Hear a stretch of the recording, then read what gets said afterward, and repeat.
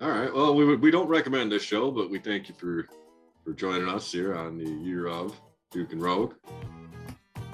I never want to see this again. I never want to watch this event again. Basically mashing his package Eric into his face. How do they leave that off the fucking pay-per-view? But he lands his junk on Conan's face. Put a little fun around your crotch. Well, quite frankly, I'm a little bit tired of rewatching some of this old shit that I loved and being disappointed. Yeah, this match sucks. Who did you remember so fondly about this? You know, hard to say. And then Arn Anderson's in fucking sweatpants. Over it. He leans over it like he's throwing up over the side of a boat. Be a 9? He's so cute. I want him to be my boyfriend. Ja! Wait, ja! The woman!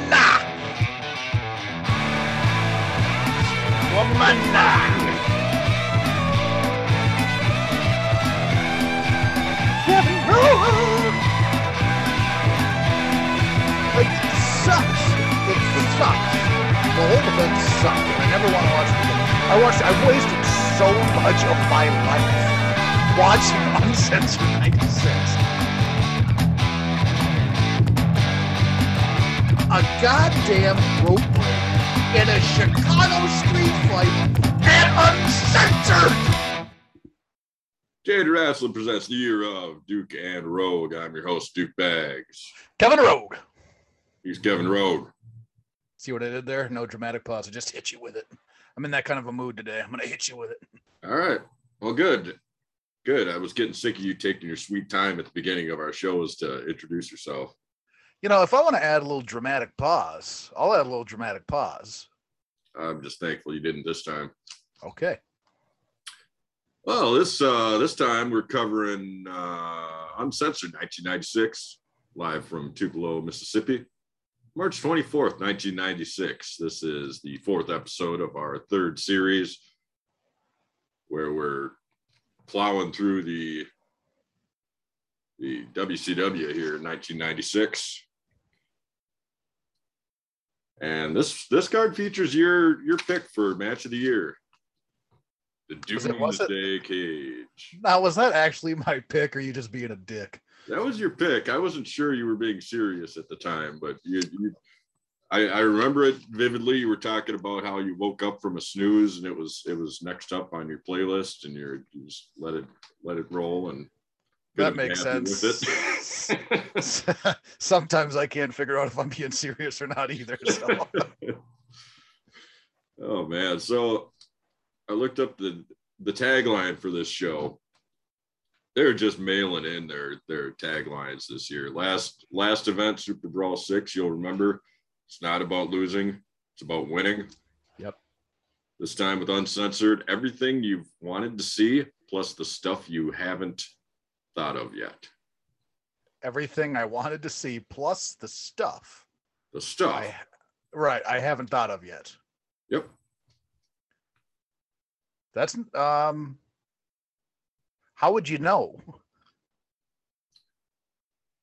I don't know who's writing this stuff, man. There's very minimal effort. Plus the stuff I haven't thought of yet. Now that line really leads me to a whole different dark place. I don't know if I want to really go down that road. Well, we get a man versus lady match in here. We get the infamous Doomsday Cage. I hadn't thought of either of those. It'd be fine if I hadn't seen them either. Hadn't seen them. Can be said about most of the card here. Pretty much. So we'll dive right in. This match had take two on that one. This show had 4 matches on the pre-show. Are they better? Like I didn't look up the pre-show matches. Do they sound like they could have definitely taken the place of some of these other matches? They do sound that way.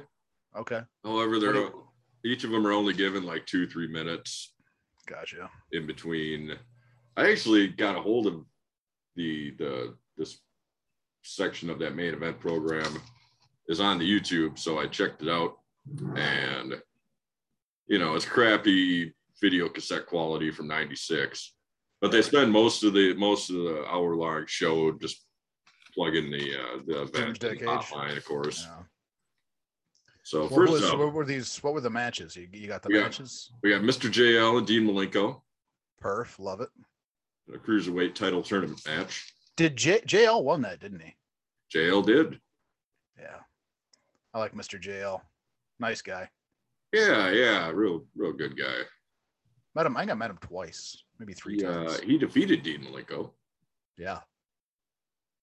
And then we got Gene, the first time of the evening. He was plugging the hotline in the main event of tonight's event. Next, we got Big Bubber and Duggan. Hacksaw gets the win with the assistance from the 2x4. I used the 2 before, huh?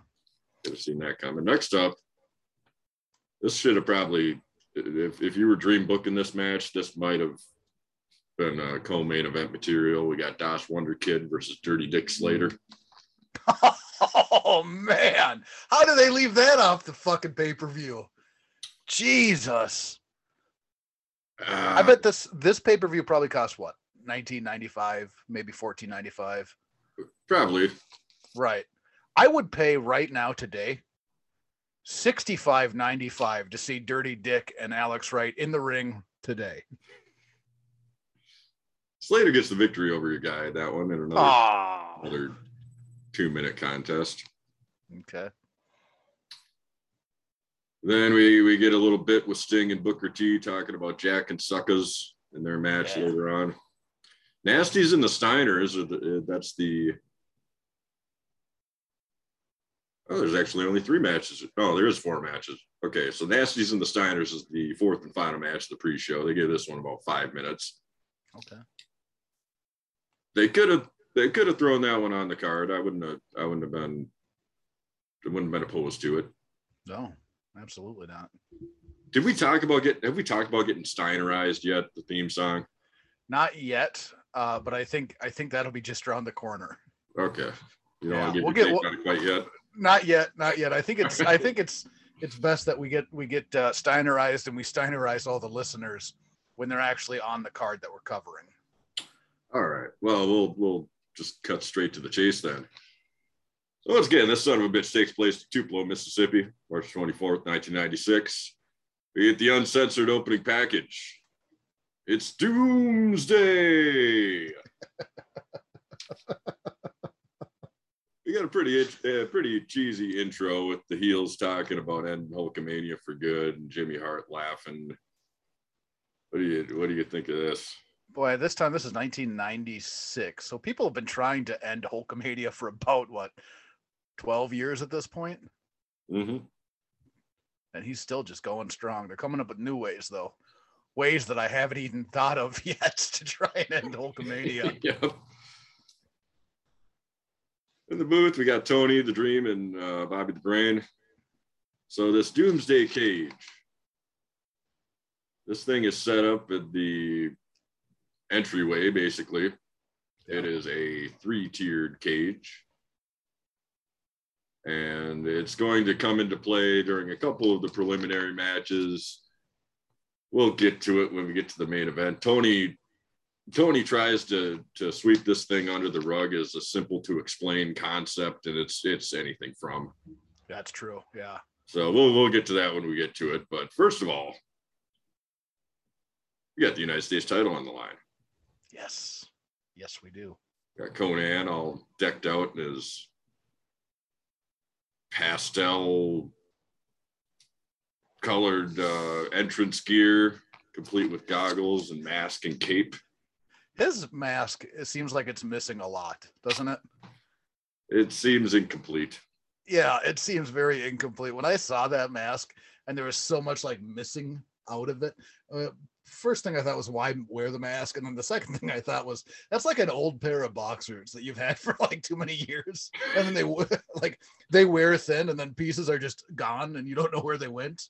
Or socks, they just wear through and you're like, well, what happened to the rest of my sock? I think that's what happened with this mask. He's probably had it for about, 25 years. He wears it, once a week. Now it's just there's nothing left of it. Nothing left. Conan is taking on Eddie Guerrero. And Eddie exemplifies hard work of today's generation. That's what Tony lets us know. All right, good for him. The all Mexican babyface, Eddie Guerrero. I like this match. So okay, yeah, we'll get into the match. We will, because that's what we're here to do. But Conan takes his mask off, and did you notice he was wearing a bandana underneath his mask? It was pink, right? Mask off, bandana on, then bandana off. Why the combo? Why wear, like, it makes no sense, right? Does it? You're telling me the mask was on over the bandana? Over the bandana, yeah. That doesn't make any sense. And I actually, now that I think about it, I might be getting his masks mixed up because I was watching some old Nitros recently. So his mask might have been a little bit fuller than the one I was thinking of. I was thinking of the one that he wore. I think the night, not long after the NWO showed up. So yeah, I'll probably got those masks mixed up. But this one he wore a bandana underneath, and I don't understand the reasoning for wearing a bandana underneath the mask. Not a lot about Conan makes sense. I didn't get into this match very, very quickly, to be honest with you. Well, if you didn't get into this one, there isn't much hope for you for the rest of the card. Yeah, no shit. So I didn't get into it. Like, it was, I remembered it much better than the match was. And that was the first thing that I wrote down. I was like, this is not as good as I remember it. Like, it took a while to start heating up. And then they got into that sequence, pretty good chain wrestling sequence, and they started pushing each other and slapping each other. That's when it picked up. But leading up to that point, there was probably a good, 4 to 6 minutes that there was nothing going on. And this is Eddie Guerrero and Conan, right? They can mix it up. So I figured it would be a little bit quicker to start. And it was so slow to start where I felt myself not giving a shit about it. Yeah, I get they're probably doing it for, variety, whatever, storytelling purposes, the old build and climax and drop off and whatever. But yeah, I expected more. I mean, there's action going on. There was a hold going on most of the time, but it was, not as exciting. No. Didn't need to last as long as it did, which is another very common theme with this show. Yeah, it is. What do you think of Conan's so he's got like a frayed loincloth number on over his sides. Yeah. You like that? I think it's fine, man. It's much when he got more popular, then he started wearing he'd tuck his shirt. He'd wear a tank top and then he'd tuck his shirt into his tank top. And that always I just thought that looked dumb as shit. He tuck his shirt into his boxers and he would sag his pants. Do you remember this?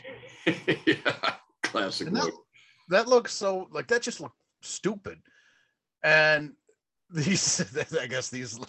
some other people probably make the claim that you're saying that a guy wearing jeans looks stupid, but here's this man in the furry loincloth and you love it. But I think that's, for a wrestler, man, I think that was a better look. It's fun. It adds something. Yeah. If they put Alex Wright in the furry tights, it adds to Alex Wright. He's not just wearing a regular green tights or regular red or pink tights. They get a little fun. Get a little fun up there, right? Put a little fun around your crotch. I like fun around my crotch. I figured you did. So Eddie is using his head as a weapon with a couple of submission holds. It's kind of interesting. Yeah. I'll give them this. They gave me, well, in each Conan match I've seen, which has only been a few this season, but I've seen a bunch of stuff that I haven't seen probably since I saw this stuff as a kid. Real creative holds. You know, like I said, Eddie's using his head, is driving his head to the back of Conan's back while he's got him all wrapped up, which looked weird as hell, but I thought was kind of a cool use of the noggin. Yeah. Going for an uncler. Good noggin use. And business picks up. We get some chants from the crowd for both Eddie and Conan. I don't really like that they stop on multiple occasions to get the crowd involved. It just seemed to the match was already kind of slower than I expected. Right. And it did get the crowd involved.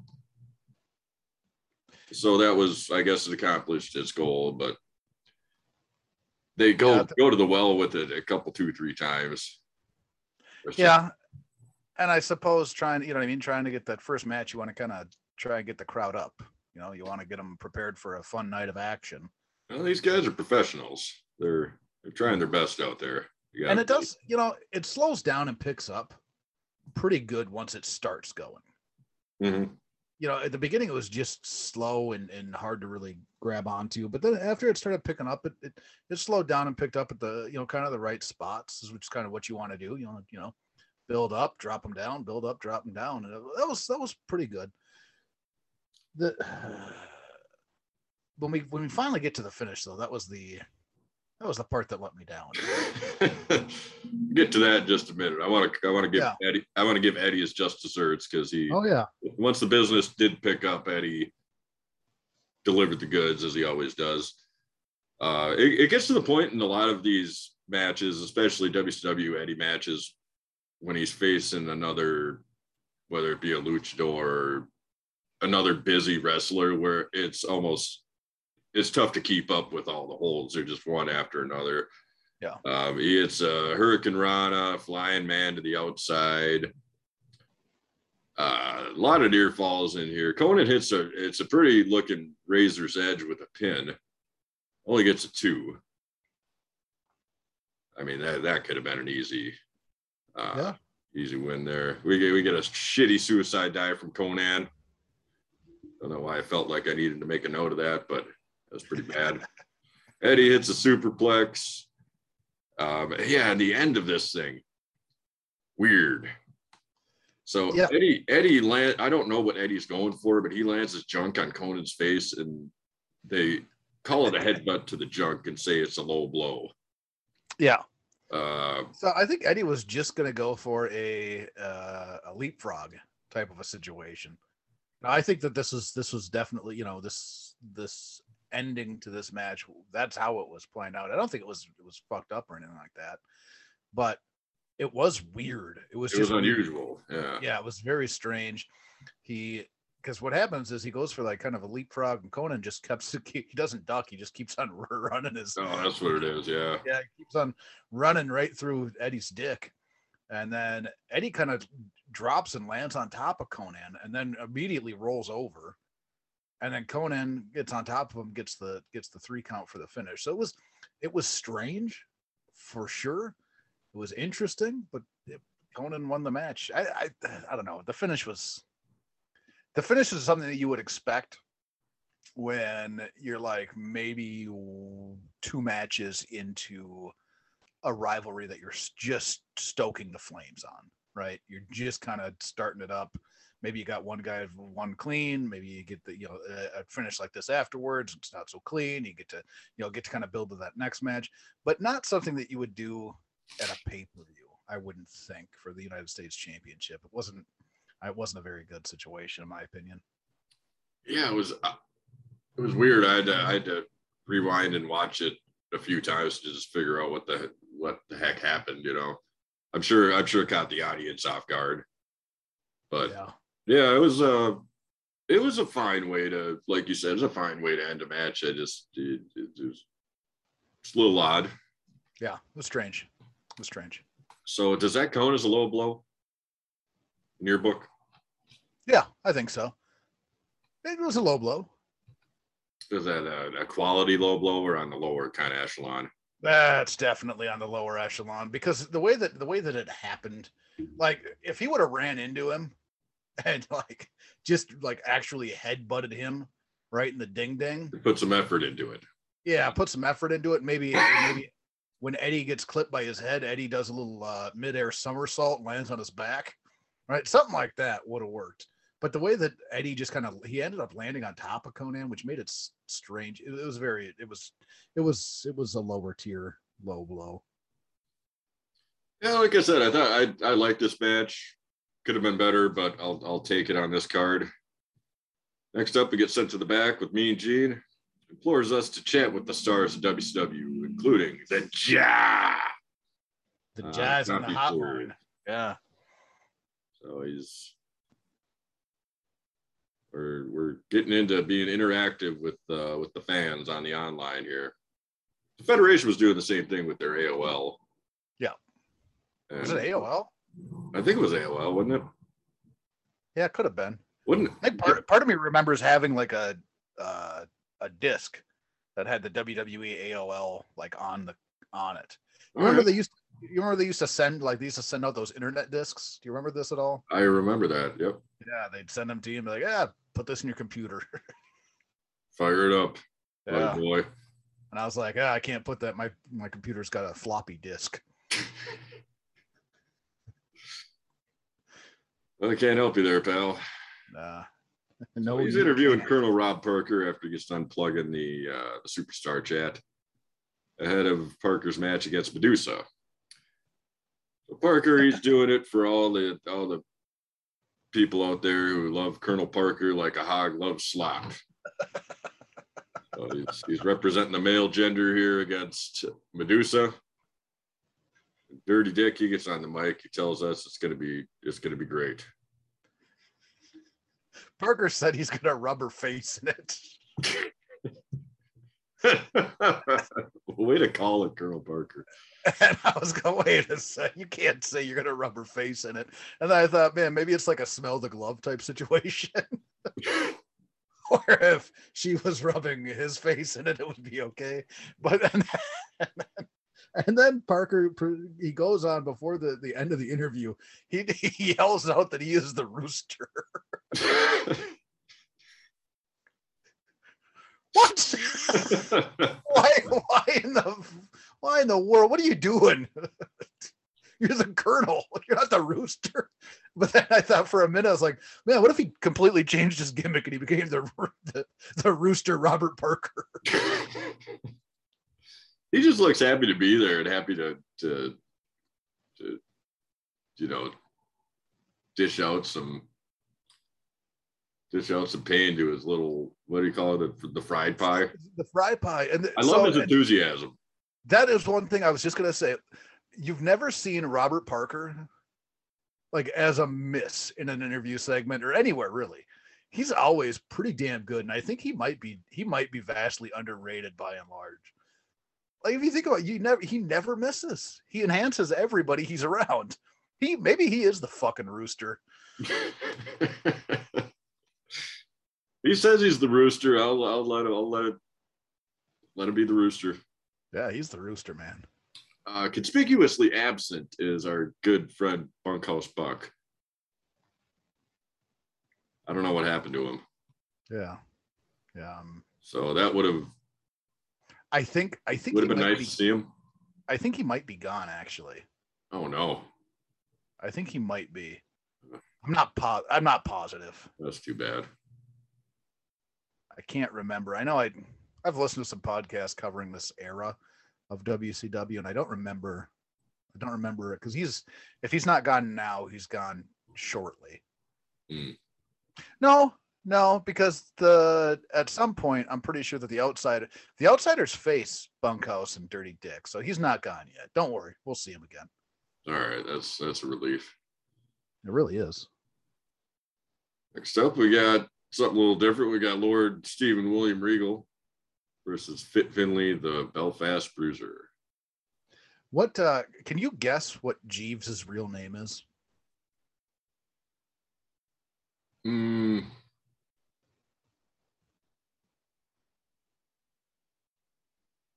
gonna say Dave Smith.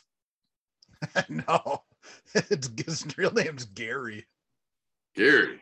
Yeah. Gary Hedrick. Well, that's something. I really thought about doing one of those classic deep dives I like to do on these obscure characters like Jeeves. I ended up not going that far down the rabbit hole because there's not a lot of credits to his name. It's pretty much just Jeeves. So you're talking about Conan having a kind of an incomplete getup with his mask. What about the Bruiser's jacket? Tucker's got this wild leather jacket featuring metal studs and one shoulder pad. Yeah. Why one shoulder pad? Well, that's the one he really lays into it. So you don't even need the other one? No, it's like Lex Luger, right? With that forearm, he's got the metal plate in there, right? His forearm's not a jacket, though. Usually want your jackets to be symmetrical. That's a good point. I didn't think about that. It was probably on his strong side, though. You're probably right. Probably, yeah. It's a strong side jacket. So this thing is a pretty ugly fight. We got a hell of a mullet on the Bruiser. Gotta give him props for that. And Finlay does use the jacket to start, doesn't he? I think he whips him a little bit. Yeah. You take Finlay's entrance attire or Regal's entrance attire? Polar opposites. Oh, boy. I think there's pros and cons to each. Regal with that big long, what do you even call what he wears? It's kind of like a robe, but it's not really a robe. It's a pretty far out. It's a garment. Yeah, it's definitely a garment. We've been led to believe that that's what the blue bloods of British society dress in. I've never actually seen somebody dressed up in that garb, but it fits. Yeah. I think maybe a cloak. Yeah, I mean it's close to a cloak, I suppose. And then you got Finlay with his damn strong side jacket. I think I probably lean the classier look, which is the Regal look, than the strong side jacket. That's fair. But that strong side jacket, man, that was with him a long time. The more importantly, I think to me is whose hair do you prefer? I couldn't take Finlay's hair seriously. No, you can't. just out of this world. And he's got the mustache to boot, of course. Yeah, why wouldn't you? So this match is so much different. That was one thing that I like right away. Like these two get into it, and the match is completely different than Eddie and Conan. Right? Just complete opposite, right? This is a hard-hitting, smack your mother in the taint kind of a fucking battle. And the other one was not, right? This is the stylistically, they couldn't get further apart from one another. And this one I got into pretty quick. Same here. The Dream says that Finlay is using his body parts as plunder, which was a great take. Because he throws out plunder anytime anybody's using a foreign object. Yeah. I made a note early on in this one that Nick Patrick's a little too busy for an uncensored match. That'll come into play at the end.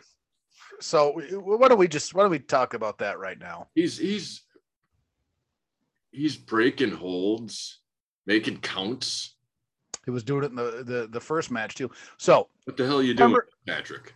Remember, like I talked about, like being a horny for uncensored, because uncensored, like all the matches are supposed to be some type of no disqualification stipulation. Well, that's not the case on this card.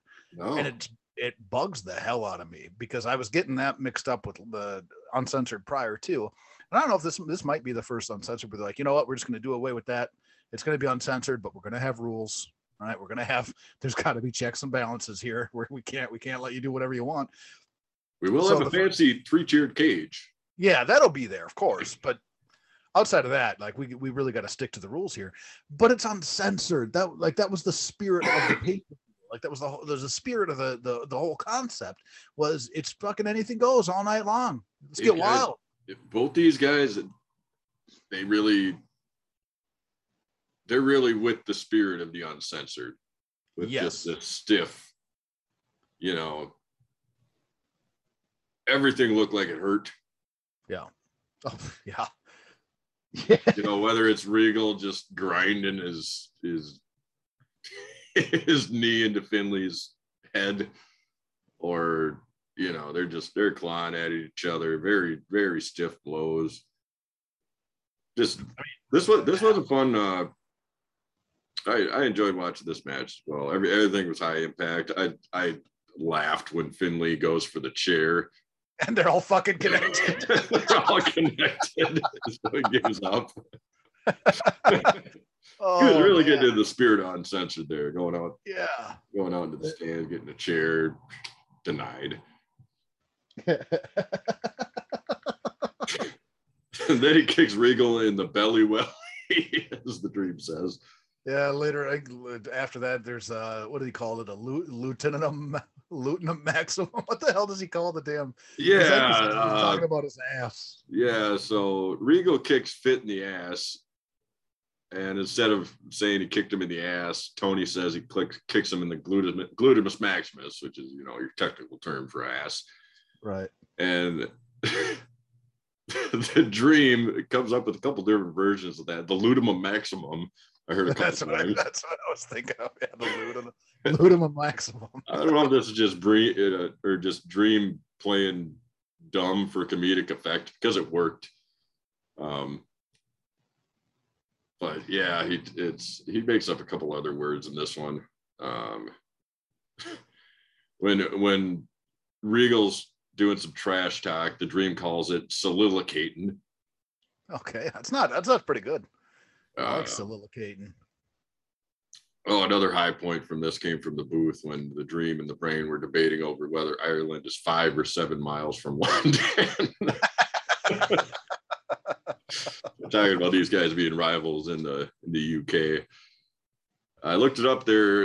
Ireland's about 400 or 500 miles from London. Okay, so they were close. Ballpark. Close. Yeah. Did this match start to seem to kind of drag for you? Yeah. After a while, and I don't know what the runtime of the match was. It felt like it was maybe a 20-minute match, but after like the beginning of it, and they hard hitting and the really kind of maybe the interesting type of like submission and wear down holds that they were using, it started to just kind of drag, and then Finley punched Regal in the face and cracked him open, and then it got kind of exciting again. Is that before or after they go up the ramp and get slammed into that dreaded Doomsday cage? So Finley goes into the cage after Regal's busted open. Yeah. And then, ultimately the Blue Bloods come running down, and the damn thing gets thrown out. And it's yeah, and so that's what we're gonna go back to that again here. It's one of the things that bothered me the entire time I watched the card, is that they completely threw away the spirit of the idea of Uncensored, and it's a DQ finish. But yeah, that was not an acceptable way to end an Uncensored match. How would you feel if they took the Belfast Bruiser there and had him join the Blue Bloods? Oh man, he'd be a prime contender. Cut that weird ass mullet, right? Give him a regular haircut. Get rid of that jacket. Yeah, get rid of your strong side jacket.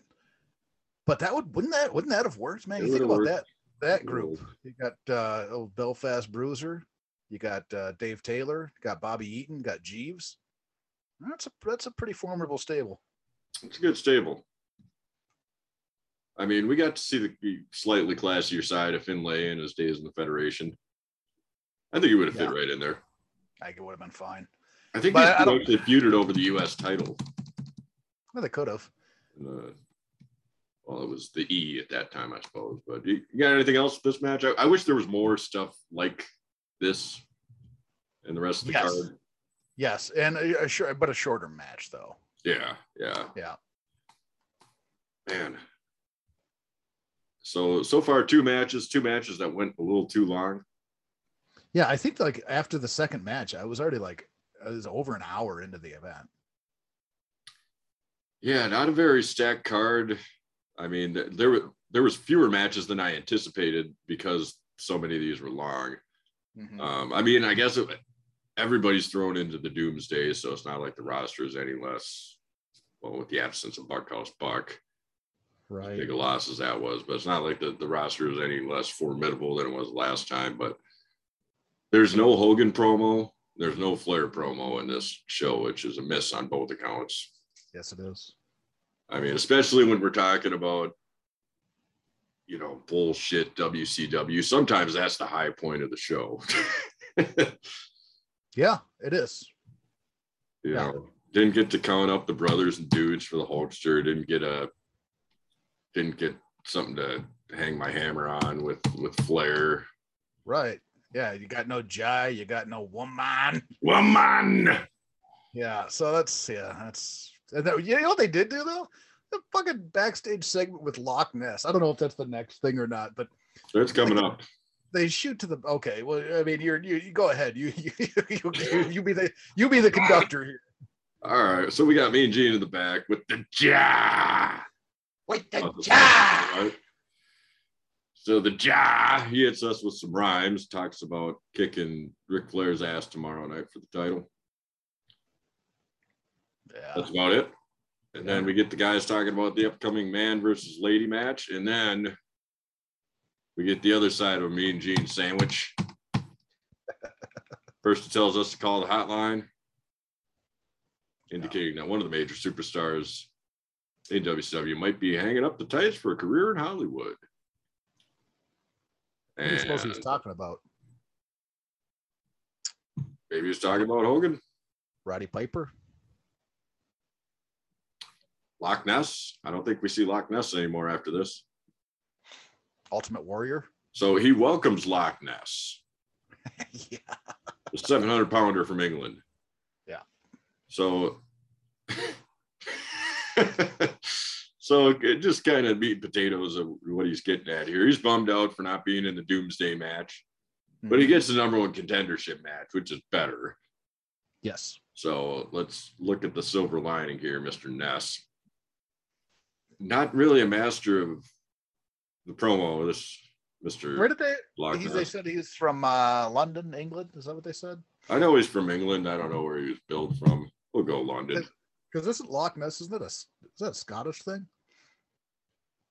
Sounds right. I think so. I'm not sure. I mean, I don't know much about that, but talk about two segments that you could have done without: the Giant segment and the Loch Ness segment. I don't even think Loch Ness was here much, or he was at the damn WCW for very long. He's billed from the Scottish Highlands. Okay, well no, that doesn't fucking make sense. The Loch Ness was in the lake. He's a lake monster, not a Highland monster. I think this is the last we see of him. Okay. Probably first we see of him as well. Man, that's enough. Yeah. Gene makes a quip at the end of the segment about knowing a dentist. Gene, yeah. And then the Ness gives him a evil look. I mean, mean looking customer, sure. Large man, yeah. Would have much rather had, Hogan or Flair give it to me than Loch Ness and the Jai. Yeah. You got to play to your strengths, WCW. There you go. And then what do we get? The Roosters next, right? Yeah, we got the Rooster, Colonel Robert Parker, taking on Medusa in the first ever man versus lady match. And the Colonel came to play. So I guess I was pretty much I might have just fucking quit watching this event here because I think I took, it looks like I only took 3 notes in this match, and it was a short match, right? It was like under 4 minutes, I think. Yeah, this was short. But I just put I'll give you my 3 notes, and then we can go wherever you want in this match, right? All right. My 3 notes are: 1, not too pumped. And I think I was talking about myself and the audience, because it doesn't look like the audience was very much into this match. Second note I got: settle down, fry pie. Third note I got: crap. So that sums up all I thought about that match. So what do you got? That's all you got, huh? I don't got too much more. Quick play-by-play. The Brain and the Dream freak out when Parker locks up with Medusa. It's pretty funny. Mm-hmm. Parker's accompanied by Dirty Dick. Medusa hits a body slam and a German suplex onto the Colonel. Well, she had a splash to the outside early on, which looked bad. Colonel just kind of caught her and fell the wrong way. Yeah. So Medusa hits a German suplex onto the Colonel. It gets a 2.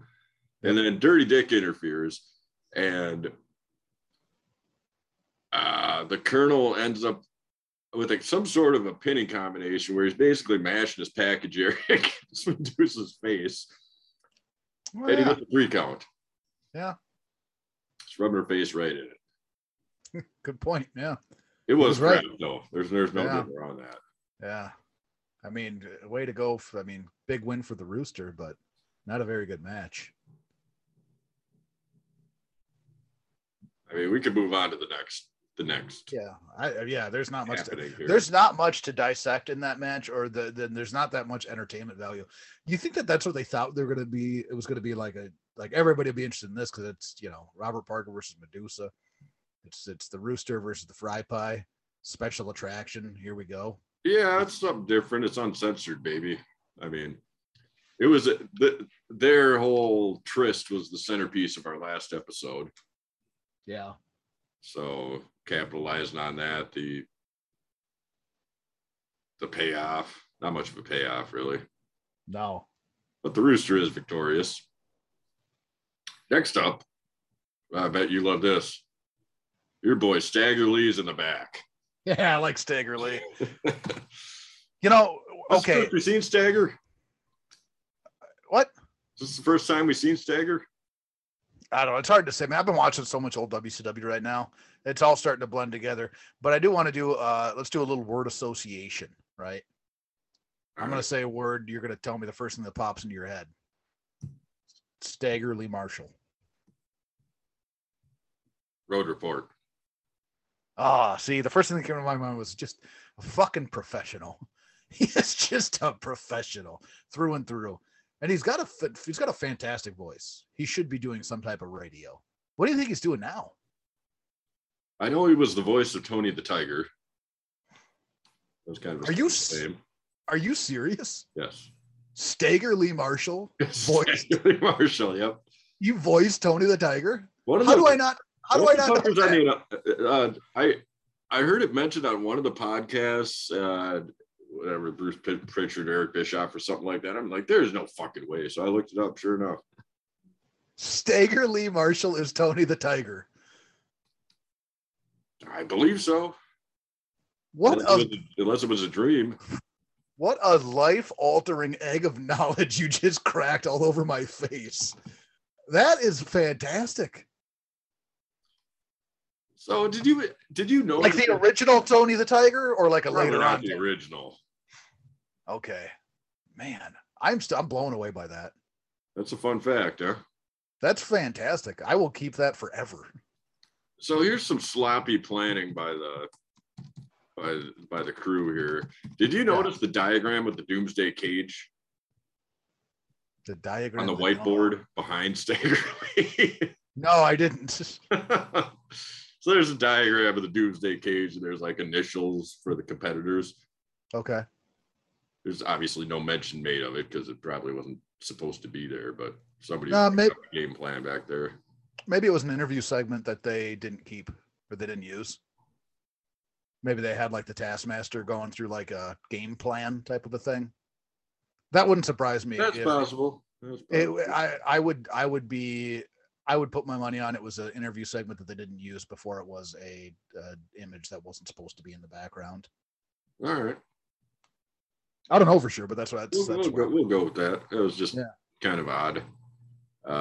So he's interviewing the Legion of Doom, and as usual, we get something out of those guys. So Hawk's talking about the medulla oblongata, aka the brainstem. He talks about how he and Animal plan to be removing Sting and Booker T's brainstems. And in this Chicago street fight, which is their match, anything goes. Nobody cares, especially us. I wrote down. Nobody cares, especially us. Well, especially. I wrote down they have I said okay, we're gonna do another segment of what did my note mean. So, I wrote down remove brain stem, won't need diapers. I figured it out already. Never mind. I wrote that down because if you remove the brain stem, you're dead. Why would you need a diaper? Because then you do something. He said something about having to wear depends. That's what it was. Right. Yeah. And you won't if you remove the brain stem, you're not gonna right because you're fucking dead. That's you're not gonna live through that probably. Is he saying he's gonna kill him? I think he's saying he's gonna kill him. I mean, I'm not. Boy. I don't watch a lot of like CSI or anything, but I'm pretty sure that's what happens when you remove the brain stem is that you're dead. You're probably right. Next up, we got the Booty Man. We can have DDP. So the Zodiac isn't appearing in the Doomsday Cage match, so we get another character out of the barber, perhaps the worst of Bruce. You think it's the worst? I mean, it's a predecessor to Mr. Ass, which had value. So, I mean, there's that. What's worse than the Booty Man? So, original Beefcake, way back when, right? Like, he was weird around, like, WrestleMania 2 area. Like, he didn't really, during, like, promos. I don't think he was the barber yet, but he was in the Dream Team. Yeah, he wasn't the barber yet, but he didn't even really have, like, he didn't say much about promos and stuff like that. I think it was WrestleMania 2. He did a backstage promo with him and who was this damn Jimmy Valiant, I think. Yeah, Valiant. And then like before he went out, he just like made like a fart noise into the mic, and that was it. It was weird. It was very strange. Into the barber, which the barber had some mileage of the character. And then he shows up as Zodiac, and there was probably some more mileage of the Zodiac, and then you move on to the Booty Man. After the Booty Man. Oh yeah, that's right, the Butcher. Then the Zodiac, then the Booty Man. And the Booty Man. And then finally, I think the Disciple. He's the Disciple. Yeah. I think the Disciple was his last. Yeah. I mean, the barber is the best, so that's out of contention. Yeah, there's just more things I think you could do with the barber. Are any of those characters worse than the Booty Man? Yeah, maybe. I didn't really care for the Disciple. It seemed like a dumb character to me. Yeah. I don't know if it's worse than the Booty Man, but I think that's like, they're close enough to each other. But the Disciple did the stunner, and the Disciple had a pretty decent stunner. So you're probably right. Booty Man's probably the worst. Do you think they just slid the Booty Man into this feud in place of Johnny B. Bad and hoped that nobody would notice? Seems like it. Yeah, because Johnny B left. This one's got the stipulation: if DDP loses, he's quitting wrestling, and if he wins, he gets back the money and he gets the girl back. Yeah, good for him. Pretty much the same stipulation as B. Bad and DDP in the first couple of shows we did here. Yeah. Pencer calls her the Booty Girl, though, in the introductions. Not the Booty Babe. He calls her the Booty Girl. Right. That's strange. Yeah, this match sucks. Booty Man's entrance theme. I tried really hard to find the lyrics for it. I couldn't find the lyrics, but I promise you, next show I'll have all the lyrics for the Booty Man theme. It sucks. It's a very bad song, but I will find all the lyrics for you. I look forward to that. This whole match sucks very bad. I almost actively tried not to write notes down because of how much I was not enjoying the match. Kim came out way too long too. Yeah, Kim came out, and I don't know how deep into the match it was before she came out, but she annoyed the hell out of me. I don't know what it is. There's just something I'm just not a fan. But then like she looks at the camera and she says, "He's so cute. I want him to be my boyfriend." Are you fucking what? Are you fucking 12 years old? What are you, 9? He's so cute. I want him to be my boyfriend. You're a fucking grown woman. You're a grown woman with some grown woman assets. All right. You do not talk like that. I mean, you can talk however you want, I suppose, but not in the camera, right? Not the camera. He's so cute. I want him to be my boyfriend. That's a change the channel kind of moment. That if it wasn't a pay-per-view and that came on my TV, I would have definitely changed the channel. I would have said, nope, can't watch this. This sucks. Doesn't she? What else does she say something else in there? Nah. No, we're over the giving out 10s and 0s. Right. DDP laid one on her though, huh? Oh yeah. DDP, he's looking rough in this one. He is looking pretty rough. It looks like he's wearing pajama pants. Did you notice that? Yeah. He doesn't have like wrestling. It doesn't look. They don't look like wrestling tights. It looks like he's wearing fucking pajama pants. It looks like he just rolled out of bed. Yeah. Rolled out of bed, lit up his stogie, came out to get him some booty, man. I got this thing's way too long. You don't have really any high spots here. And then towards the end of the match, like you said, Paige lays one on Kim. Mm-hmm. She retaliates. Then the booty man hits the high knee for the victory. So you laugh and say like, "Oh, the high knee. That's a crappy finishing maneuver, right?" Is it that bad though? For the character, it's totally appropriate. Right. It's so bad it works. Do you think that they didn't let him use the sleeper because of its association with the bar? Because like didn't he use the sleeper when he was the Butcher and the Zodiac? I don't think those characters ever won matches. This is new territory for WCW Ed Leslie winning a match. Yeah. So yeah. DDP is supposed to be gone here, right? He's supposed to be wrestling. Okay, I guess I missed that part. Well, I have a feeling we'll be seeing DDP again. Well, yeah, I mean. So then the booty man lays one on Kim, and we're talking about getting laid on here twice in like 30 seconds. Yeah. Slut.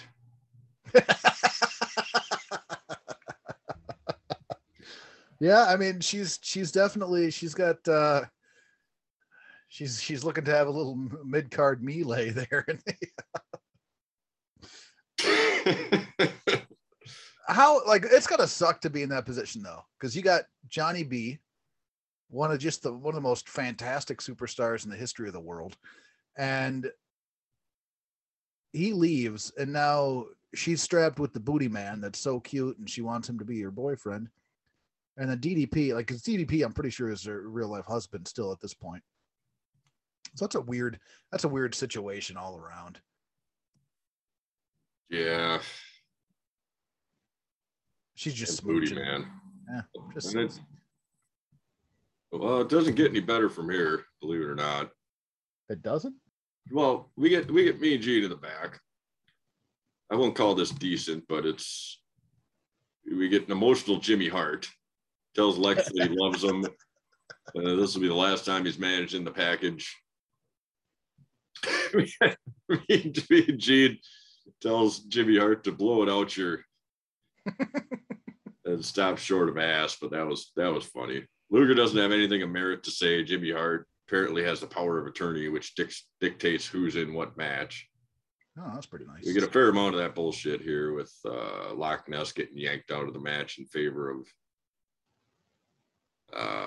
Luger, and Luger can't compete in the tag title match because power of attorney, whatever. Yeah. Well, there's that. But next up, we got the moment you've all been waiting for, the number one contendership match. Loch Ness versus the Ja.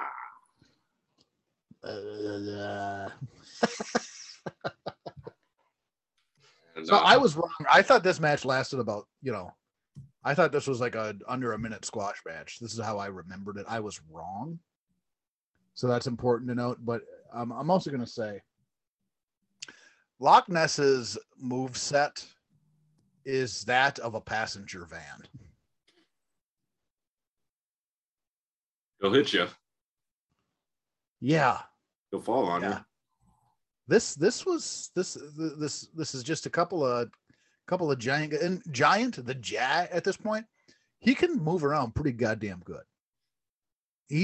Back then people forget, like, he went off the top rope. He threw drop kicks. He was pretty agile, exceptionally agile for a man his size. Loch Ness, not so much. High spot of this match was when the Ja takes a tumble to the outside after missing a splash. That was huge. Mhm. That was a flying jai to the outside. Here's a tough one for you.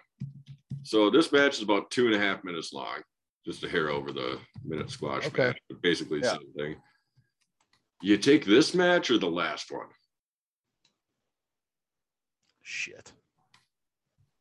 Probably this one. Shorter. It's a probably yeah. I probably this one that. So visually, that giant like mist splash to the outside. Visually, that was very stimulating. And then you had Loch Ness nailed his big giant elbow drop, which was, you know, that's fine. That's cool. That's dandy. He misses the second one. And then Jai ends up kicking him right in the old chops there. He falls backwards. And then so the finish, right, is a leg drop. It's the Jai uses a leg drop. Not a good leg drop. I was gonna say, how awkward looking was that? It was as awkward as a leg drop could possibly be, and I think I know why. You do. Do you know why? Did you really take the time? I mean, I watched this event probably 4 times. I didn't really take any extra time with this match. Okay, so Loch Ness gets kicked in the mouth and falls backwards. The problem is he's so close to the ropes that the Jai can't give him a right-legged leg drop, and he has to give him a left-legged leg drop. Oh. So, and I can tell you from experience, you want to give a right-legged leg drop if you're right-handed and a left-legged leg drop if you're left-handed. So if it was you, oh man, I'm watching this now. That was a hell of a kick you gave to Loch Ness. Yeah, and I watch because he does the leg drop, but he doesn't. Yeah, he hits him with the left. You're right. Yeah, it's a left. So I think that's why it looks so awkward. It's very strange. Yeah, it's a left-legged leg drop, and I think that's why it looks so weird. You don't have as much control. I used to drop leg drops all the time in school, so I know that, you know, if you're gonna drop a leg drop, you drop a righty. You don't drop a lefty. Depending on what your dominant hand is. That's why I think. Hogan, you're not gonna see Hogan dropping a lefty. No, always a righty. Always a righty. So, but Loch Ness was too close to those ropes, the far side ropes opposite Hardcam. So, yeah, that was a tough situation. My last note on this one is that's one of the shittier matches of this or probably any season we're gonna do. Yeah, probably. I would probably take it over Booty Man DDP though. I would, because you can fit like 5 of these matches into a Booty Man DDP as far as length goes. Yeah, Booty Man DDP was another like 20-minute. Why are they going 20-minute matches? Right. Yeah, it's too much. Next up, your guy gets some more airtime, Stagger Lee. Yeah, he's great. You hearing it now? Yeah. Do I do a pretty good Stagger Lee as Tony the Tiger? That's my impression of Stagger Lee. That's great. That's pretty good. Yeah, that's me doing my impression of Stagger Lee doing Tony the Tiger. Not me doing Tony the Tiger. I'm doing Stagger Lee doing Tony the Tiger. Stagger Lee's got a respectable stash on him. Yeah, he does. So he's in the back with the unlikely duo of the straight OG brother from Harlem, Booker T, and one half the tag team champions, the Stinger. Yeah. They're coming for the Warriors like they won't believe. Yeah, like they would never believe. That Sting gets all fired up. He's like, yeah, that's what I need. That's how I want you. You're gonna hit me, yeah. Woo! And then at one point in this damn promo, he turns and like he walks to the camera. Like, remember when Luger at the end of promos, he would like flex as he was walking past the camera. At one point, Stinger just turns and he walks to the camera and he flexes, and then he turns around because Booker T is still fucking talking. It's bad. It was a weird. It was a longer promo than it needed to be, and it was strange. So up to this point, we got Cohen and Addy, decent. Regal Bruiser, decent. And then we got kind of three pieces of shit right in a row. Yeah. Medusa Colonel, Booty, DDP. I mean, these are like bad Nitro matches. You got Ness and the Jai. Yeah. We're already at this is the match right before the main event right now, with the Road Warriors taking on Sting and Booker T in a Chicago street fight. Chicago street fight. Do you love the Chicago street fight, or do you hate the Chicago street fight? This wasn't that bad. This wasn't that bad? No. So this is the second Chicago street fight that we've covered. The first Chicago street fight that we covered was WrestleMania 13. I remember. With the LOD, yeah. And now this will be the second one. And you say that this wasn't that bad. You know, this match went like a half an hour. It was too long. They were missing shit all over the place. This was a messy, disgusting match. Didn't like it, huh? So, well, right away, LOD comes out. You're in a street fight. Anything goes. It's all legal.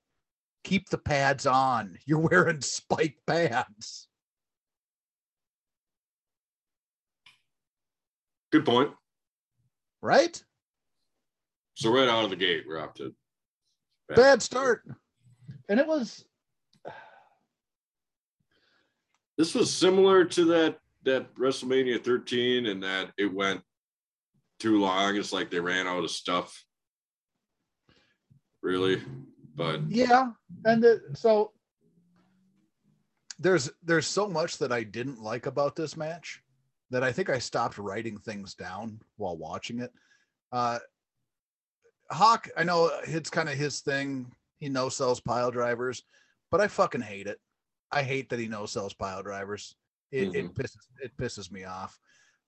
And then as it progresses, I don't know, man. You want to just go off of your shit, because mine, I'm going to end up sounding pretty negative if we go off of my notes here. All right. Well, I ended up writing too much shit because this thing went too long. Yeah. So yeah, we get a lot of split screen action with this one. Even when they sometimes they leave it in the split screen, even when both sets of guys are in the same frame. Yeah. It's kind of dumb. Yeah. The one time it was cool though was the drop kick. The drop kick. Which one we talking here? Animal hits Stinger with a drop kick on the outside, and then on the inside. Wait, no. On the outside, Hawk hits Stinger. On the inside of the ring, Animal hits Booker. So it was like almost instantaneously where Dusty says a drop kick to the outside, and then he, like right after that, he goes a drop kick to the inside. I thought that part was good. Yeah, that was one thing that was good. I'm looking through my notes here. There's I'll just get into it here. There's several shots to the lower extremities in this match. Was the first one the one to Booker? He picked up a Nards plow. Or no, it was the ring post, wasn't it? The ring post. Sting getting the junk rammed into the post. Yeah. And then, I think Booker takes one. Hawk no selling. Got that in there. We get a shot to the pills by Animal. Yep, onto Booker T, which the brain blames on reflex action. Yeah, I can understand that. I like that the spirit of Uncensored actually seems to be alive in this one. I mean, Sting goes up the ramp. He gets a little plunder. He gets him a chair. Oh, so the chair I have an issue with. So he comes in, he starts whacking people, right? He's whacking everybody off with his chair. And then he essentially just sets it down in front of Animal and then walks over to Hawk like there's going to double team Hawk. Well, he might as well just turned, just handed it right directly to Animal. He just said, here's the chair. No, you come get me and Booker. You guys, you come hit me in the back now. And then not long after that, The thing that made me almost want to just turn this shit off and go, you know what? I'm just going to free ball the rest of the fucking event because I'm pissed now. There was a goddamn rope break. A goddamn rope break in a Chicago street fight and uncensored. Yeah, Nick Patrick trying to be the star of the fucking show. How A is couple times. you can't do that? You can't do that. Uncensored. No, it was not long before that. Bobby the Brain says that they could get away with murder in this match because it's uncensored. But rope break count. Hey, gotta break the pin, right? Fucking horrible. And it starts getting messy, man. They start like missing moves. Stinger jumped off the top rope and completely missed a splash. Like it looked like they were starting to get super fatigued, and the match started getting super sloppy. And it just kept going and going. Yeah. So a couple high spots for me here. Sting hits Animal with a face to the ball bag. Yep. Always good. At one point, Sting and Animal have their boots on each other's throats, which was weird. Yeah. Sting misses the splash, like you said. What about Booker's sweet suicide? I called it a suicide dive. It wasn't necessarily a suicide dive. So Booker did have like a pretty nice jumping maneuver earlier in the match. We like jumped over Hawk and ended up hitting Animal. But later on in the match, he went and he jumped out of the ring and he didn't try an offensive maneuver whatsoever and landed about 2 feet in front of his opponent. So that's why I called it a suicide dive, because literally he just fucking jumped out of the ring. It's like you're playing a video game and you're like, fuck it, I'm jumping out. He just jumps and lands on the outside. It was bad. It was dumb. It was horrible. But he made up for it later. I think Booker T is the best performer in this match. I really do. I think that as far as in the ring work goes, I think he blows everybody in this match out of the water. He nails that sweet like jumping kick that he's got. I fucking love that. That's a good kick. That's a beautiful kick. He kind of throws a little spin in there as he does it. Yeah, that's pretty good. Stinger goes and gets 2 brooms. You can do better than that. Gotta be a better punter out there. And he was gone for a while to show back up with 2 brooms. Yeah. So Animal and Booker then head to the back where Luger's hanging out in front of a mirror. He is pissed off that his pre-match oiling routine is interrupted. And then Stevie Ray also shows up, and them two just beat the shit out of Animal. Then they tie him to the post. Mm-hmm. He's not going anywhere. Booker gets back into the ring, misses the Harlem Hangover, and then Stevie Ray comes out, nails Hawk with the chair, and Booker T and the Stinger get the victory. That's another issue I have with this. And then we get another shot in the back. Stevie Ray has made it to the back to give it to Animal a couple more times with the steel chair while he's tied to the post. So Animal was hit multiple times with the steel chair in this match. But for some reason, the one time Stevie Ray hits him, that's the end of it. Yeah. There's no logical sense there. If they wanted to, like if he came in and hit him in the back, and then Animal, he got hit in the back, landed on the ground, Stinger locks him up in the Scorpion Death Lock. Referee calls it because Hawk is knocked out, right? He can't continue. That's perfect. Like that makes perfect sense to me. But for the amount of times he got hit with a steel chair in this match, and then the one time Stevie Ray does it is enough to kind of put it over the top. Crap. It's crap. So what did you like about this? It was much better than the previous 3 matches.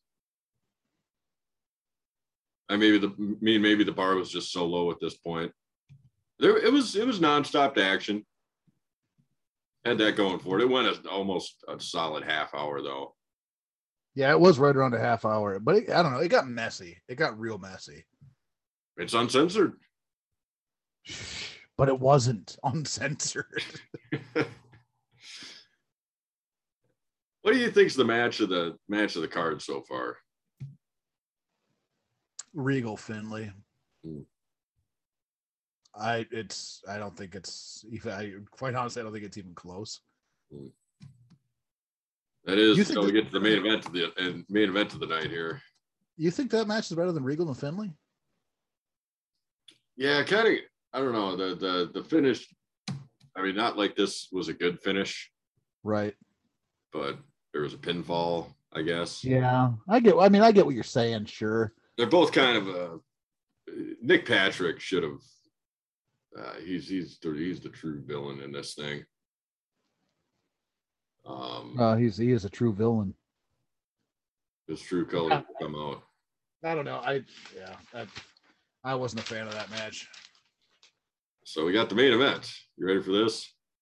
Fuck yeah. Are you excited? The Doomsday cage match in which the Mega Powers, or as Michael Buffer calls them on multiple occasions, the Mega Force, taking on the Alliance to end Hulkamania. He called them Mega Force? Twice. I missed that completely. The Mega Force, yep. Team Mega Force? No, the Mega Force. The Mega Force. And Randy had Mega Powers on his tights. I wonder if they got a little hot water for the Mega Powers thing. You think the Titan Sports had the copyright on that son of a bitch?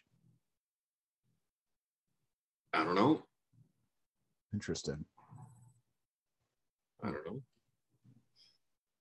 And they're taking on the Alliance to end Hulkamania, which features Ric Flair, Arn Anderson, Taskmaster, Lex Luger, yes. Barbarian, woohoo, Big, Boner, Z Gangster, yeah, big Ultimate Solution. Anybody else? It seems like Jimmy Hart, Liz, and Woman. They were out there. So in the introduction, Bruce Buffer, is it Bruce? Michael. Yeah, Mike. So Mike says Ming is from an unknown part of the world. Did you hear that? You're not from parts unknown, from an unknown part. Yeah, it's Buffer putting his own twist on things. Could be. And then he says, was it Barbarian is banned in multiple countries in the world? I think I kind of tuned out Buffer at that point. And then Arn Anderson's in fucking sweatpants. Last time I've seen Arn, he just come from the golf course. He was wearing his golf gear, and now he's wearing sweatpants. He's wearing a WCW Nitro t-shirt. He couldn't even just put on a Four Horsemen t-shirt. He's the only one. He's the only one in the match that refuses to put on his gear. Well, let's start with the structure here. What do you think of this massive cage? So I like it. It is visually, it's pretty stunning, right? Visually. I wish they would have explained the actual match a little bit better going into it. Because it's like so the point of the match essentially is the Mega Powers got to fight all the way through each stage of the Doomsday cage to get to the bottom of the cage to mix it up with Z Gangster and the Ultimate Solution there. But if they don't make it, they don't make it, right? That'll be the end of the match. And they start off with Flair and Arn. And that was pretty, like, that part of the match was pretty entertaining. They had the double figure four there. And then they powdered below, like they powdered the faces of fear from above, which was that was a pretty sweet move to be able to get themselves into that second cage.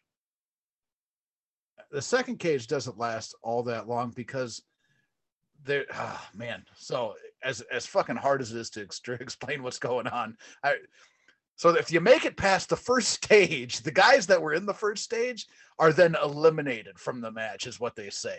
So they make it past Arn and Flair and get down to face the Faces of Fear.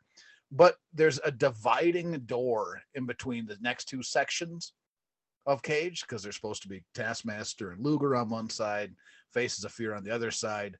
And they drop down, and the door to separate the two teams is open. Mm-hmm. But they don't, like, Taskmaster runs over there right away, and Luger he's kind of hanging back for a while. They finally get them all split up and all that kind of stuff. They go back and forth with the damn Faces of Fear for a while, and then they move on into the area with, was it Luger and Taskmaster, and they're having a damn problem like closing the door. And then you got fucking Barbarian and Ming just kind of standing in front of the door going, oh, you can't lock it. You can't lock it, but we're not going to stop you. Like you figure this. It was bad. That part of it really drove me nuts. It was bad. So you got essentially the four guys who've been eliminated at this point, or, well, no, you got Flair and Anderson, who have made it down to the second tier, mm-hmm. and the Faces of Fear, who are locked out of one half of the second tier of the cage. And they're just standing there like bums. Yes. And then they teased a little bit of excitement with the Taskmaster and Hogan battling out on the scaffold. Yeah. Which must have been 50, 70 feet up in the air, as the brain says. That was pretty fucking funny. Like Taskmaster, like, he doesn't really like it throwing towards it, but all of a sudden he just like walks towards the railing and like leans over it. He leans over it like he's throwing up over the side of a boat.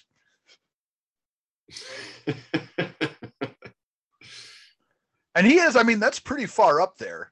Yeah. And then he sits down and wraps his leg around it. It's not very good. When it looks as bad as it looked, like, you should probably just skip the spot. Like, if you can't actually make it look like you're in danger, then just skip the spot. Because it looks like he's faking being in danger, which, I don't know, that wasn't very cool. But then what did they do? They fought down to the ringside, didn't they? We should mention that Z Gangster and the Solution are not in the bottom tier for some reason. Yeah. So they just go from the second tier around down the scaffolding and then towards the ring. Yeah.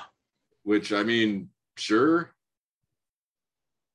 You get them battling. I mean, one thing that I was thinking was, like, I didn't see any big, like, Jumbotron or anything in here. Mm-hmm. And that shit in the cage must have kind of sucked for the audience.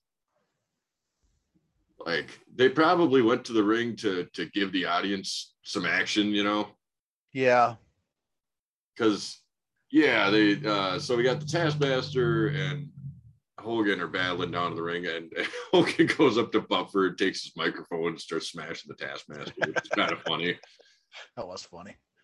And then Hogan delivers a boot, and this could be the end of the match here. Again, I don't know where the Z Gangster and the Solution are. Right. Apparently, this is not the time to end the match. And as far as the Doomsday Cage, they're not even in the damn Doomsday Cage now. No, they're out of the Doomsday Cage. Nowhere near it. So, have they won? Unclear match. Yeah, they made a lot of things unclear. I'm pretty sure it's a pinfall or submission to the finish. Okay. Well, we don't have either of those yet. And we get Luger and Savage. They're doing much of the same. And this match goes for a long time as well. We're talking like 4 or 5 matches on this card that I, if I were wearing a watch, I would have looked over at it in disbelief. Yeah. Yeah. So the Alliance to End Hulkamania is not looking great. No. Well, this whole match isn't really looking great. No. I remember it. I remembered it so fondly, and I've seen this event many, many, many times, including the 4 times I've watched it in preparation for this. it's not as good as I remember it. What did you remember so fondly about this thing? Hard to say. Hard to say. I really think that what it is I think I got 95 and 96 mixed up. In my mind, I think I put the 95 Doomsday Cage or the 96 Doomsday Cage on the 95 event. And I was completely wrong because I remember the 95 event had like, was it Avalanche versus Stinger? And Flair jumped out of the crowd dressed as a woman. And then they had Vader versus Hogan in the strap match, Harlem Heat and the Nasties, and like a no holds barred. Like everything was no holds barred back in the 95. So I think I just got them switched up and confused. But this was not, I mean, back to the match, they do end up getting back into the Doomsday Cage, and Ultimate Solution and Z Gangster are there. Let me cut you off for just a minute here. Sure, man. In one of the more ridiculous spots, and there's many, Kevin Sullivan goes and grabs a table. Right? I don't remember this at all. Yeah. He goes and grabs a table. He starts bringing it down, like he takes like 2 steps towards the ring and then just puts it down. And then he heads towards the ring, and then Savage picks up the table. Like immediately, it's like Sullivan was planting that there for Savage to bring out to the dam. Wait, are you talking about that giant piece of lumber? Probably. Yeah, no, it wasn't a table. It was just a big piece of lumber. Oh, shit. I don't even think they end up using the thing. It's just a weird spot. Yeah, it's weird. Yeah, it's very strange. So, yeah, the Gangster and the Solution ultimately show up here eventually, and they look terrible. This is bad. What was the worst part about Z Gangster? Let's start there. The worst part.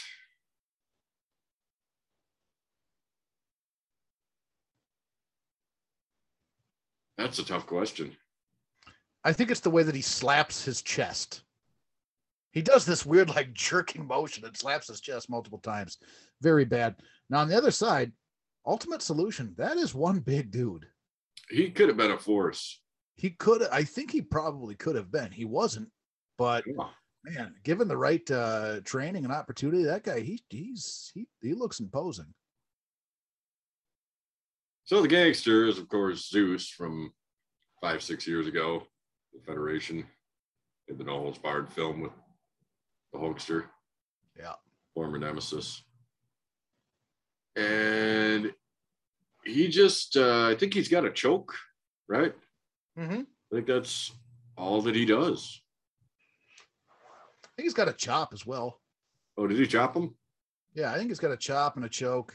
He's probably got a head vice, I think I saw at one point. So they eventually get back into the Doomsday Cage. Yeah. And they're beaten. Then the Mega Powers, they get their head of steam after the choke and chop. And who do they end up pinning at the end of this thing? How does it end? I don't even know. Oh, it all fucking falls apart. The match was really tight to begin with, but Booty shows up and slides some frying pans. All right, the Booty. So Booty shows up, slides. I think there's powder was used, I think, at 3 different spots of this match. I think they powder him, and then Booty throws in some frying pans. So then they start running around, and they're hitting everybody in the head with frying pans, which classic comedy gag, right? Yeah. That is 100% Three Stooges like comedy. That is Flintstones fucking comedy. That is frying pan to the head is just classic comedy routine. So that was I was laughing really hard when they're running around the ring. It's just going head to head, like each head just tapping him with the frying pans over and over again. Hulkster's handle breaks off of his. At one point, Savage runs to hit, I think it's Ultimate Solution, on the head with the frying pan, and he trips, and he still makes the connection as he's going down. Very funny.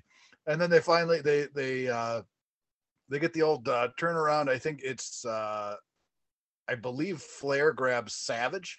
See, I don't remember if it's Savage or Hogan off the top of my head. And Luger puts on this damn coal miner glove. Yeah. The loaded glove. And then I'm pretty sure it's Savage. I'm not positive though. Moves. Luger kind of stops for a second and then continues on, levels Flair, and then they go to just like leave. And then Hogan's like, no, pin him. So then Savage turns back around, goes back into the cage, covers him, pins him, and they pretty much like run away after the match. Like they run to the back. Where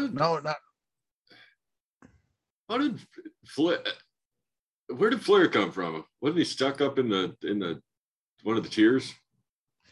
Yeah. So at one point they do show like the Faces of Fear and Taskmaster and Luger, and all of them are kind of like walking out of the cage. There's actually at one point they cut to that shot where like you could see through the cage and like down the aisle, and Taskmaster was standing in the aisle, and I was like, man, what a sweet shot that would have been if Taskmaster was making some type of ridiculous, like, you know, over the top gesture at the cage while everybody's inside of it, you know, fighting it off. But it was bad. How would you, if I was, okay, say we got a time machine, right? We're going to go back in time. We're going to go to this event, and you're put in charge of creative control of just the main event. How do you change it? I gotta keep everything in place. We still got the 3-tiered cage, and yeah, still got the 3-tiered cage, still got the same competitors.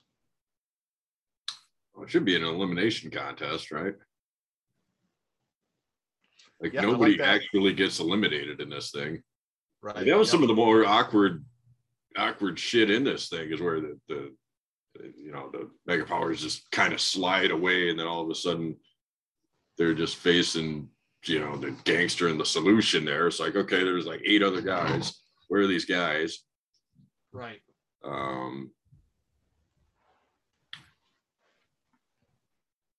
Probably wouldn't have used powder so liberally. Yep. Maybe you take the Mega Power, so it's still like a 2-on-8 contest, right? Okay.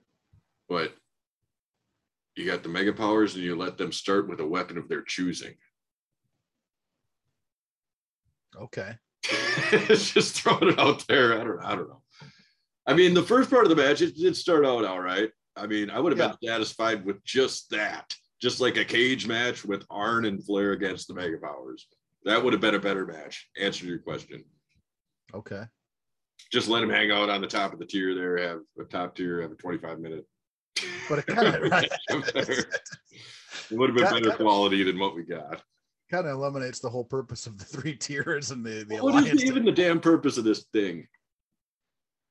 Yeah, well, I mean, they don't do a good job explaining it, right?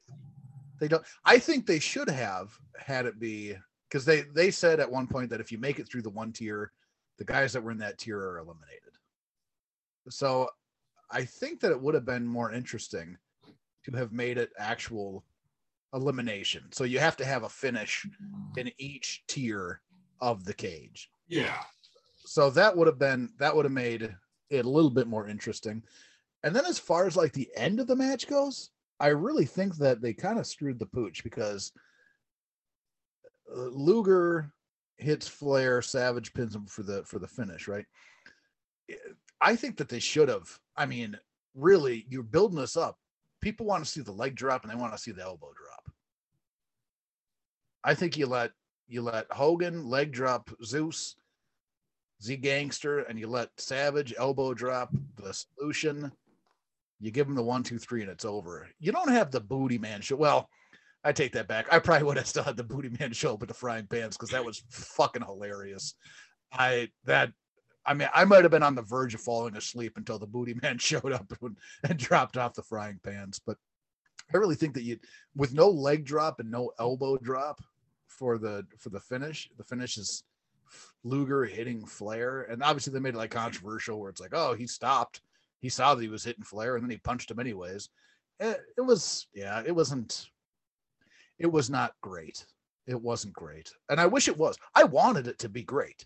I remembered it being great. And quite frankly, I'm a little bit tired of rewatching some of this old shit that I loved and being disappointed in it.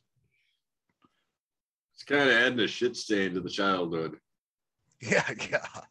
It really is. The frying pan bit, I'll give that to you. That was a good, probably highlight of the match. I was going to say, was that the highlight of the match? I think it might have been. So is this the end of the Dungeon of Doom then? No. Can't end the Dungeon of Doom yet. They can't get it done, man. I mean, Dungeon of Doom gets the strap the following night. The Giant wins it. Oh yeah. Yeah, I'm right next to positive. That's where Flair gets Giant in the figure four, and then Giant breaks out of it. The jab breaks out of it with the choke slam. Classic Nitro situation there. So overall, though, is this the worst event that we've watched? Period. Like in the run of our entire show, is this the worst event that we've watched?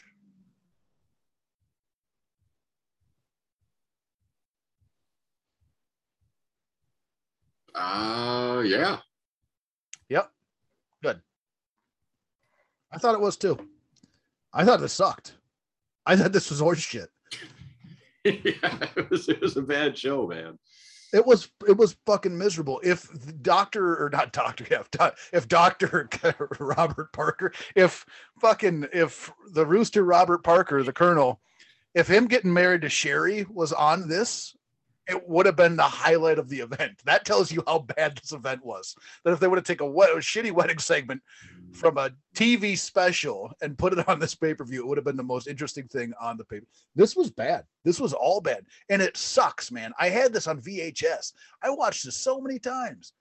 And it sucks. It's bad. It's very bad. Anybody out there listening that doesn't think it was bad, tell me why. Go ahead. Send me a message. Tweet up my ass. Let me know, because I think this sucked. I don't think there's anything good about it, and it doesn't seem like anything strong came out of it either. Like nothing out of this became anything good. Like they didn't leave this and go, "Oh fuck, Loch Ness is gonna have a comeback on Giant." Fucking Guerrero and Conan are gonna be feuding for the next year and a half. Like nothing came out of it that was positive. Solution's gone. The gangster's gone. Right? Booty Man's still around. Hooray. Like, it sucks. It sucks. The whole event sucked, and I never want to watch it again. I've wasted so much of my life watching Uncensored 96 on the VH tape, and then again now, getting older. It sucks, man. It sucks. I'm disappointed in myself. And I'm disappointed in you. We do get to listen to the Brain and the Dream and Shivani. That's a positive. Yeah, we did. But I mean, Super Brawl 6, I believe we established the highlight of that was Ric Flair's pair of ass spots. Yeah, that was awesome. That's about the caliber show that was. Mm-hmm. Yeah, we're in bad territory here. Still some stuff so ridiculous it's living up to the hype of so bad it's kind of good. I wish we would have gotten a Flair interview segment or a Hulkster interview segment just to give me some spice to the show. They didn't give me any spice, man. The whole thing sucked.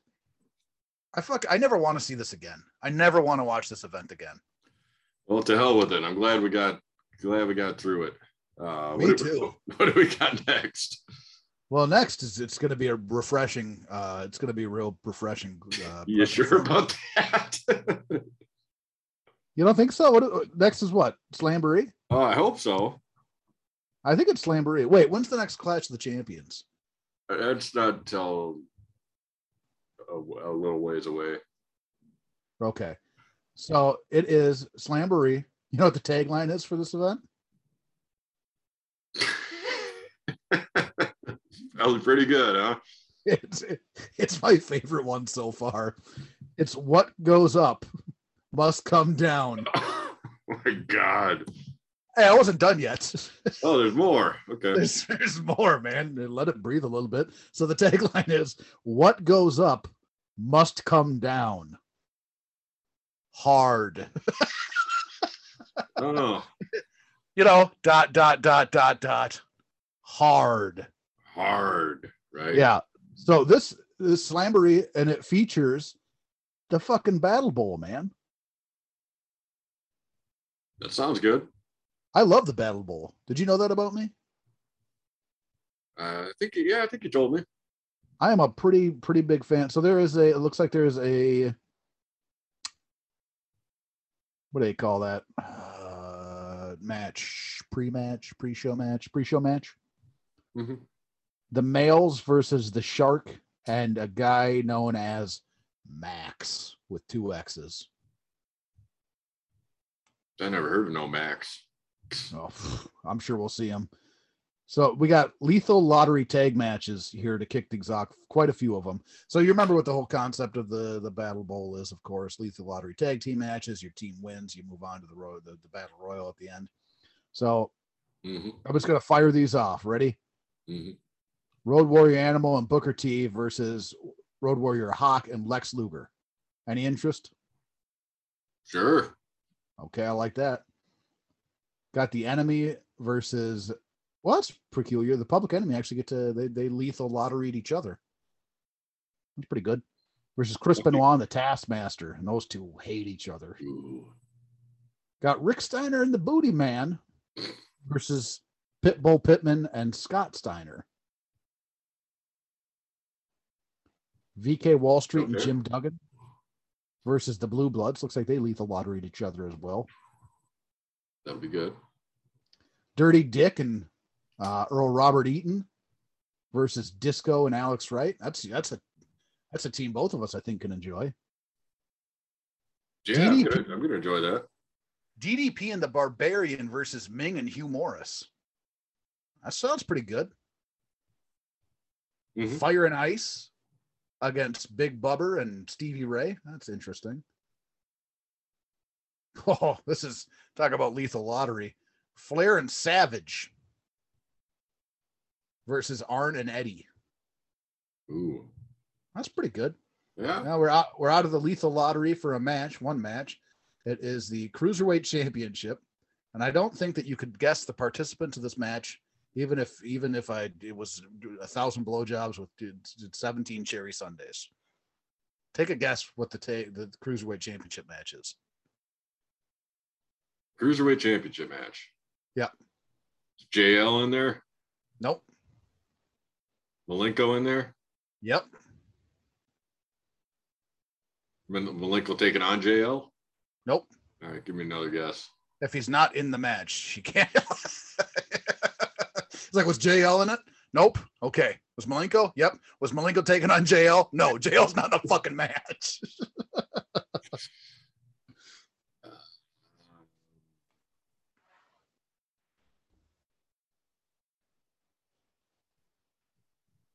I don't know, man. Ultimo Dragon? No. I'll give you one hint. Comes from a famous wrestling family. Oh, the Armstrong, probably, right? Yeah, there you go. Which one is it? Daddy. Nah. Bull Bob. No. Brad. Yeah. All right. Yeah. Brad versus Dean for the Cruiserweight Championship. And then we're back to lethal lottery matches. Good. Dick and Earl versus VK and Duggan. The Enemy versus Flair and Savage. DDP and the Barbarian against Steiner and the Booty. Then we got United States heavyweight match between Conan and Liger. And then we got a Battle Bowl, the Battle Bowl Battle Royal. That's a pretty good one. And then we got the Jive versus Luger. No, the Jive versus Sting for the title. So this uncensored match was just full of like long, dragged out matches. This is going to be quick hitter after quick hitter on this Battle Bowl situation, man. That'd be nice for a change. 2 or 3 times the amount of matches. So that's hell yeah, man. I'm looking forward to this, man. Yeah, that's going to be a good one. That's going to be much better than Uncensored. Uncensored sucked ass. I don't think I've seen this show before, so. This is VHS memory collection. I remember this show pretty vaguely, but more so, I know who won the Battle Bowl in this because on Worldwide he was always flaunting his ring. Probably on Nitro as well, but I just for some reason I always remember Worldwide so much more vividly. But yeah, he was yeah. So I mean, I'll throw a little spoiler in. DDP is going to win, and he's got the ring. It's fine. I don't know. It's fine. It's cool. I enjoy it. It's going to be better than what we just watched for sure. Don't ever watch it again. Don't plan on it. All right, good. Agreed. All right. Well, we don't recommend this show, but we thank you for joining us here on the year of Duke and Rogue. I'm your host, Duke Bags. Kevin Rogue. How did that sound? Pretty good. That was good. Yeah, let me do a quick thing. I'm gonna quick thank you. I've got to throw out to at Billy Gunn Sitcom. Big thanks to Ted, the Hillbilly Heel. Great support of the show. Good guy out there. Really appreciate him.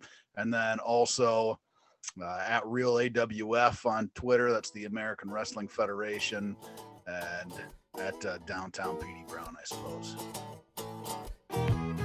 Just a couple thank yous, outside of that. I'm starting to wish that maybe I wouldn't have gotten Rock and Roll Stream with the name, but that's fine. All right. Well, until next time, smoking if you got them. Slide one in.